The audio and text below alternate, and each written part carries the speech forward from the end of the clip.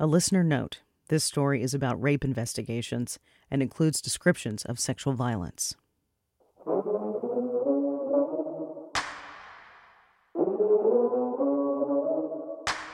I just felt like I wasn't in the loop on anything, like I was bugging them.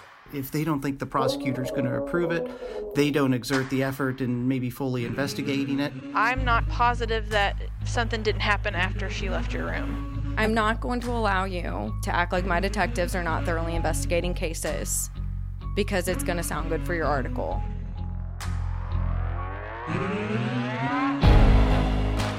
Essentially, it all comes down to whether or not, as a prosecutor, I believe that the evidence supports our burden, which is beyond a reasonable doubt. This is Dig, a podcast from the Kentucky Center for Investigative Reporting and Louisville Public Media. I'm Eleanor Klipanoff. So far, I've been telling you about Jen Sonato, the woman who reported a rape to the Louisville Metro Police Department in January 2018. 7 months later, police told the main suspect, the man Jen accused of rape, that he was off the hook. They had no plans to arrest him because Commonwealth Attorney Christy Gray had deemed it not a good case to try.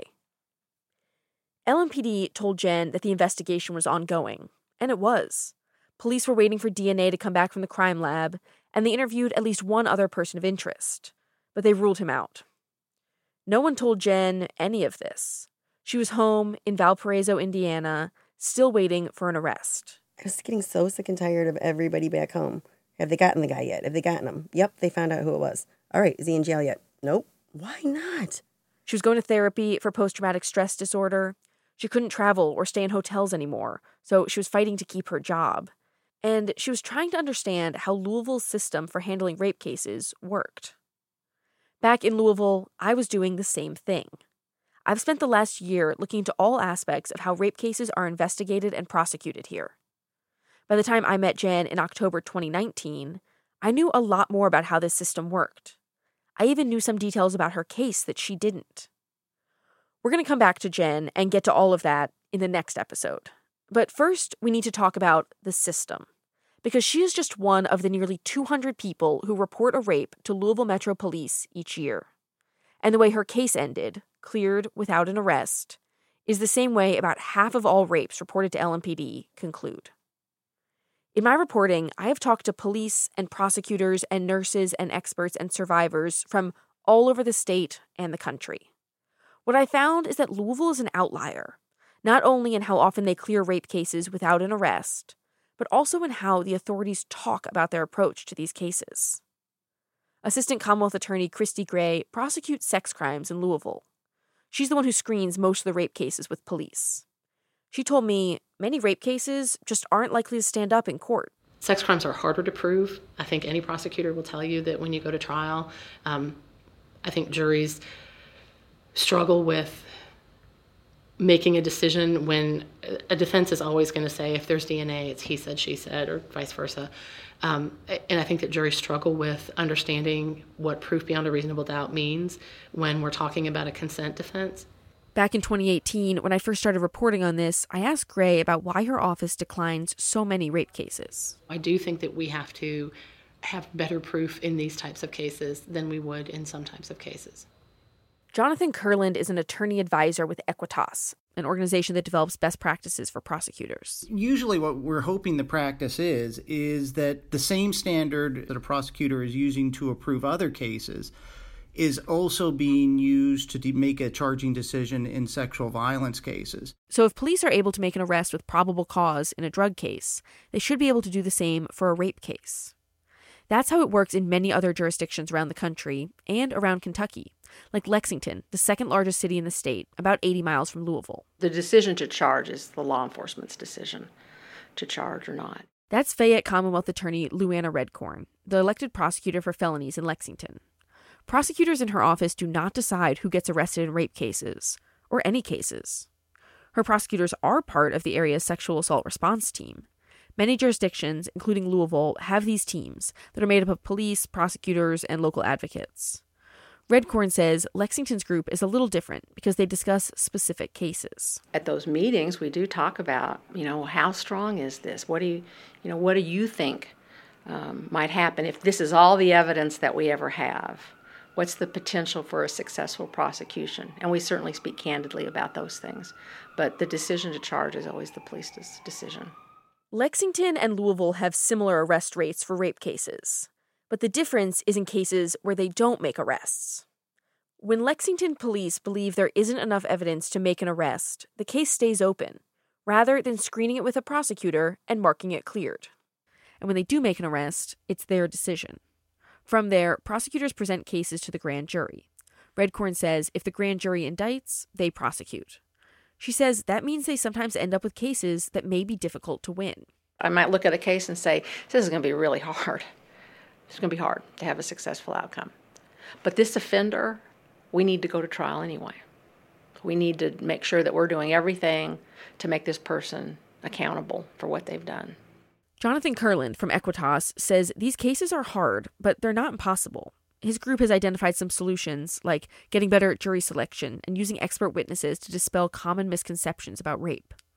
The best way to get better at trying difficult rape cases is to try difficult rape cases.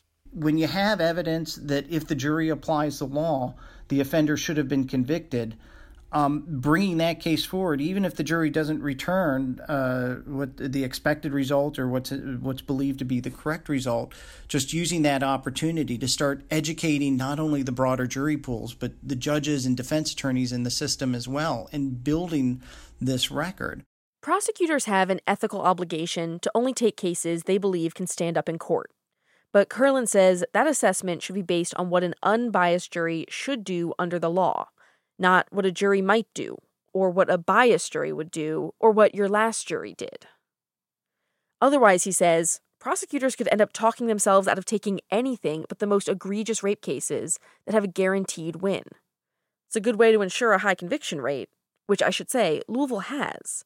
Of those cases that ended in an arrest, all but 2 of the concluded cases ended with a conviction for something.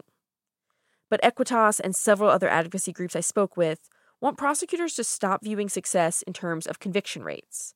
They want prosecutors to take the toughest cases as far as possible. Here's Kurland again.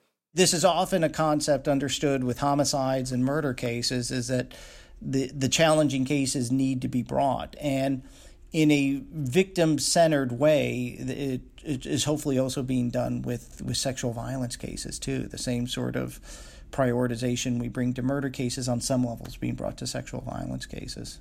In my interview with Louisville prosecutor Christy Gray, she talked at length about how hard it is to convince a jury to convict in a rape case, particularly when a suspect says it was consensual, or there's alcohol involved, or the assault happened in the context of a relationship.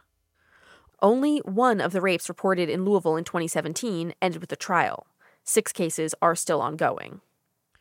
I've talked to prosecutors around the state about their approach to rape cases. They all agreed they're difficult, but many of them stressed to me that doesn't mean they're impossible. Chris Coron is the elected Commonwealth attorney for Warren County, which includes Bowling Green, the state's 3rd largest city. Police in his jurisdiction do screen some cases, including rapes, with his office before making an arrest. But Coron has a reputation among victim advocates around the state for being just that, an advocate for victims. It's amazing to me at times where I've seen these victims rise to the occasion and come into court and face their perpetrators. And, you know, I can tell you so many times I sat there as we prepped them for trial and I thought this isn't going to go very well. But once they go in there, I think it can be cathartic and be empowering. He said he wouldn't subpoena a rape victim or compel them to testify, but also he's never had to. You may have a victim who one day is going, you know, I don't want to go to court no matter what. And then as they get closer to having to make that final decision and going forward, they understand that it's something they need to do not only for themselves, but for the prosecution of the case. There's one prosecutor in Kentucky who knows firsthand the value of having your day in court, Jenna McNeil Cassidy. When she was 16, she reported that her boyfriend's father had raped her. She says her case divided her Carroll County community, and she had every reason to not want to testify. But her prosecutor encouraged her and gently pushed her, and they took the case to trial. She testified, and the jury found him not guilty on the rape charges. She says people ask her all the time if she regrets going through with the trial. Absolutely not. It was completely worth it because I found justice in the fight for justice, because I had people who could do something about what had happened to me. You know, the police with their badge and the prosecutor in the courtroom. Like, these people had the power to do something about what happened to me that I couldn't do. That experience put her on a path to law school. She became a prosecutor, and now she works under Redcorn at the Fayette Commonwealth's Attorney's Office in Lexington. As a victim, she wanted to know that the police and prosecutors believed her. As a prosecutor, she says she works in an office that's willing to take cases as far as they can, even if it doesn't always go their way. I have a case right now. It's a serial rapist who I was actually a victim advocate when his other case was here. And the prosecutor on that case, who is the director of SVU here, she proved that case beyond a reasonable doubt, and the jury would not convict. I mean, I'm serious. Like, and of course, he's raped people since then. He's in our office right now we're prosecuting him for rape first. She says they'll work just as hard on that one, even if it feels like an uphill battle, because that's the job. That's not what Christy Gray in Louisville told me. She said an acquittal, seeing a suspect found not guilty by a jury, is worse than not trying the case at all. Realistically, we know that these people are going to reoffend. If they go to trial, if they get acquitted, I think that empowers offenders sometimes and could potentially make them more dangerous. So it's something that I think a lot of these people commit these offenses believing that they're going to get away with it. And if they do in the form of an acquittal, I think it makes them all the more dangerous. But even if a rapist is eventually acquitted, they've already faced serious consequences. They've been arrested. Their name is public record. Their friends and family know they've been accused of rape. They might have had to post bail or sit in a jail cell. They have to get a lawyer and go to court. And maybe then they walk free. But is that person more empowered than someone who was never arrested? Or possibly never even knew the police were investigating them for rape in the first place? It's this possibility of acquittal that leads Christy Gray's office to reject so many rape cases before an arrest is even made. They're waiting for cases they can win, even if that means waiting for the perpetrator to strike again. Anytime you go in front of a jury with more than one victim who's making a similar complaint, it increases the likelihood that a jury's going to understand and believe these witnesses. I ran that by Liz Donegan, who you heard from last episode. She's the former Austin sex crime sergeant who now helps police agencies improve their response to sexual assault cases. We need to keep bringing these cases forward to help them understand these are the vast majority of rapists. They are your friends, your neighbors, your partners, your coaches, the guy sitting next to you at the bar. These are the vast majority of rapists, and they are not held accountable for their crimes. The easy way out, saying they're difficult, they're complex. We don't want the victim to have to go through this. If the victim chooses that and you give them information so that they can make an informed decision about what is best for them, then I think we owe it to victims that they have a voice. In Louisville, few rape victims get that chance to have their voice heard in court. It's the funnel that I told you about before. 194 rapes reported to LMPD in 2017. Of those, 122 were cleared, meaning police had a suspect and probable cause to make an arrest. But of those 122 cases, only 30 were cleared by arrest. Mostly because the police presented the case to the prosecutor, and the prosecutor said no. Let's talk about the 30 cases prosecutors did agree to take. These cases have eyewitnesses, or confessions, or the suspect has a long criminal history of domestic violence. There are adults sexually abusing children and strangers randomly assaulting people. These are cases with serious injuries, lost pregnancies, children testing positive for sexually transmitted diseases. Here at the bottom of the funnel are the cases that police and prosecutors agree they can prove beyond a reasonable doubt to a jury of 12 of their peers. By now, they have filtered out the cases where the victim wouldn't participate or there's a lack of evidence, and they're left with these 30 cases. What it says here is that on September 28th, 2017, that you strangled your girlfriend. Her maternal uncle subjected her to sexual contact. He picked her up, threw her to the ground, and held her down and attempted to remove her pants. He then pulled down her pants and underwear. The defendant stated that he would not leave until the two had sex. There were 25 adult defendants. 6 of the cases are still ongoing, and 3 of the defendants were accused of rape but arrested on less serious charges. There were 5 juvenile defendants. We can't know what happened with those cases because their files are confidential. These cases could come with serious jail time, 10 to 20 years for first-degree rape, or 20 to 50 years if the victim is under 12 or there's serious injury. But still, the funnel continues to narrow. All right, so the criminal attempt sodomy in the first degree has been dismissed. Count 1, rape in the first degree, and count 2, sodomy in the first degree, are being amended to sexual misconduct. The charge of rape 1 is going to be dismissed without prejudice. The Commonwealth is dismissing the criminal attempt sodomy in the first degree. Judge Commonwealth will move to dismiss counts 1 and 3 of the indictment. Count 1 is rape in the first degree. Count 3 is persistent felony offender in the first degree. Almost all of the cases ended with a plea deal, an agreement between the prosecutor and the defense attorney to avoid going to trial. And in all but 4 rape cases, that plea came with the most serious charges dropped. In the end, only 4 convictions for rape, out of 194 reports of the same. A plea deal isn't necessarily a bad thing. Some were made at the victim's request, like if they felt they couldn't testify, or they just wanted the case over as quickly as possible. And some were in exchange for serious prison time, 16 years for rape, 7 years for child pornography, 5 years for wanton endangerment.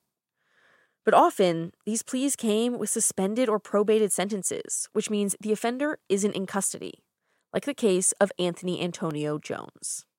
You approached the victim outside and inside the speedway located at 5608 Preston Highway. You then sat in the victim's vehicle without permission while the victim was in the driver's seat.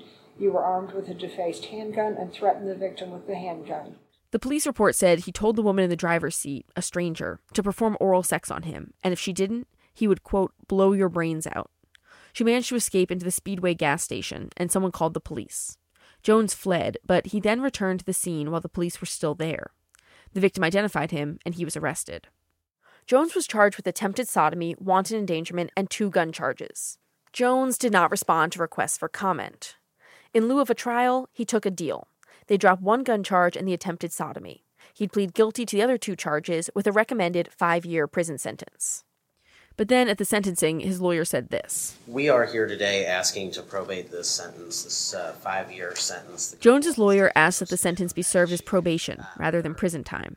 The lawyer explained that Jones had a previous conviction and had completed diversion, a form of probation, without getting charged with any new crimes. The lawyer thought he didn't need prison time.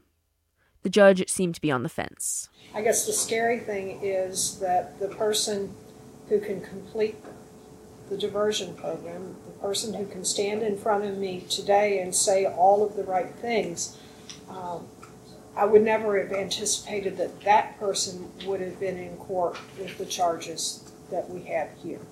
Who is the real Mr. Jones? This is a close call.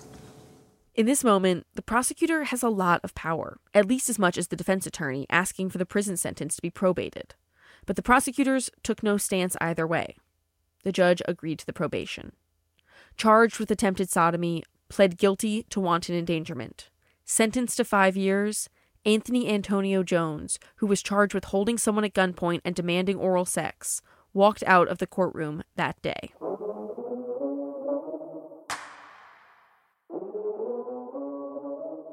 Here in Louisville, prosecutors get involved early in rape investigations because they say it helps them build better cases to take to court.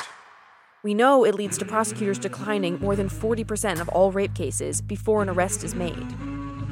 The cases they do take almost all end with a plea deal, dropped rape charges, or little or no jail time. And those are just the rapes we know about. There's an even bigger number that are never reported at all. Honestly, I think there's a strong likelihood that there is a possibility that cases get screened out and they go on to reoffend and we don't ever know about it. Next time on Dig. Dig was reported by Eleanor Klivanoff, edited by Kate Howard, and produced by Laura Ellis. Jake Ryan and Alexandra Canick contributed to the reporting.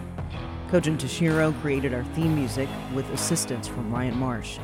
Photos by Tyler Franklin and illustrations by Carrie Newmeyer. We received support for this project from the Solutions Journalism Network. a nonprofit organization dedicated to rigorous and compelling reporting about responses to social problems. Special thanks to Catherine Winter, Erica Peterson, Ashley Clark Thompson, and Jonice Franklin. See the photos and documents behind the story at kydig.org. From the Kentucky Center for Investigative Reporting and Louisville Public Media.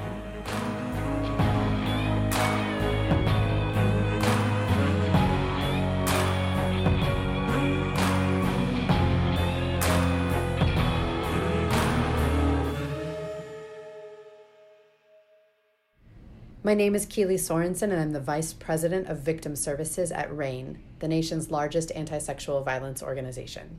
The National Sexual Assault Hotline can be reached at 1-800-656-HOPE. The goal of the National Sexual Assault Hotline is really to help survivors and their loved ones learn more about sexual violence and take the next steps that they feel ready to take in their healing journey. What we want people to know is that if you or someone you know has been affected by sexual violence, please consider reaching out to the National Sexual Assault Hotline. We operate 24 hours a day, 7 days a week, both online and by telephone. 1-800-656-HOPE. We are here for you and we believe you.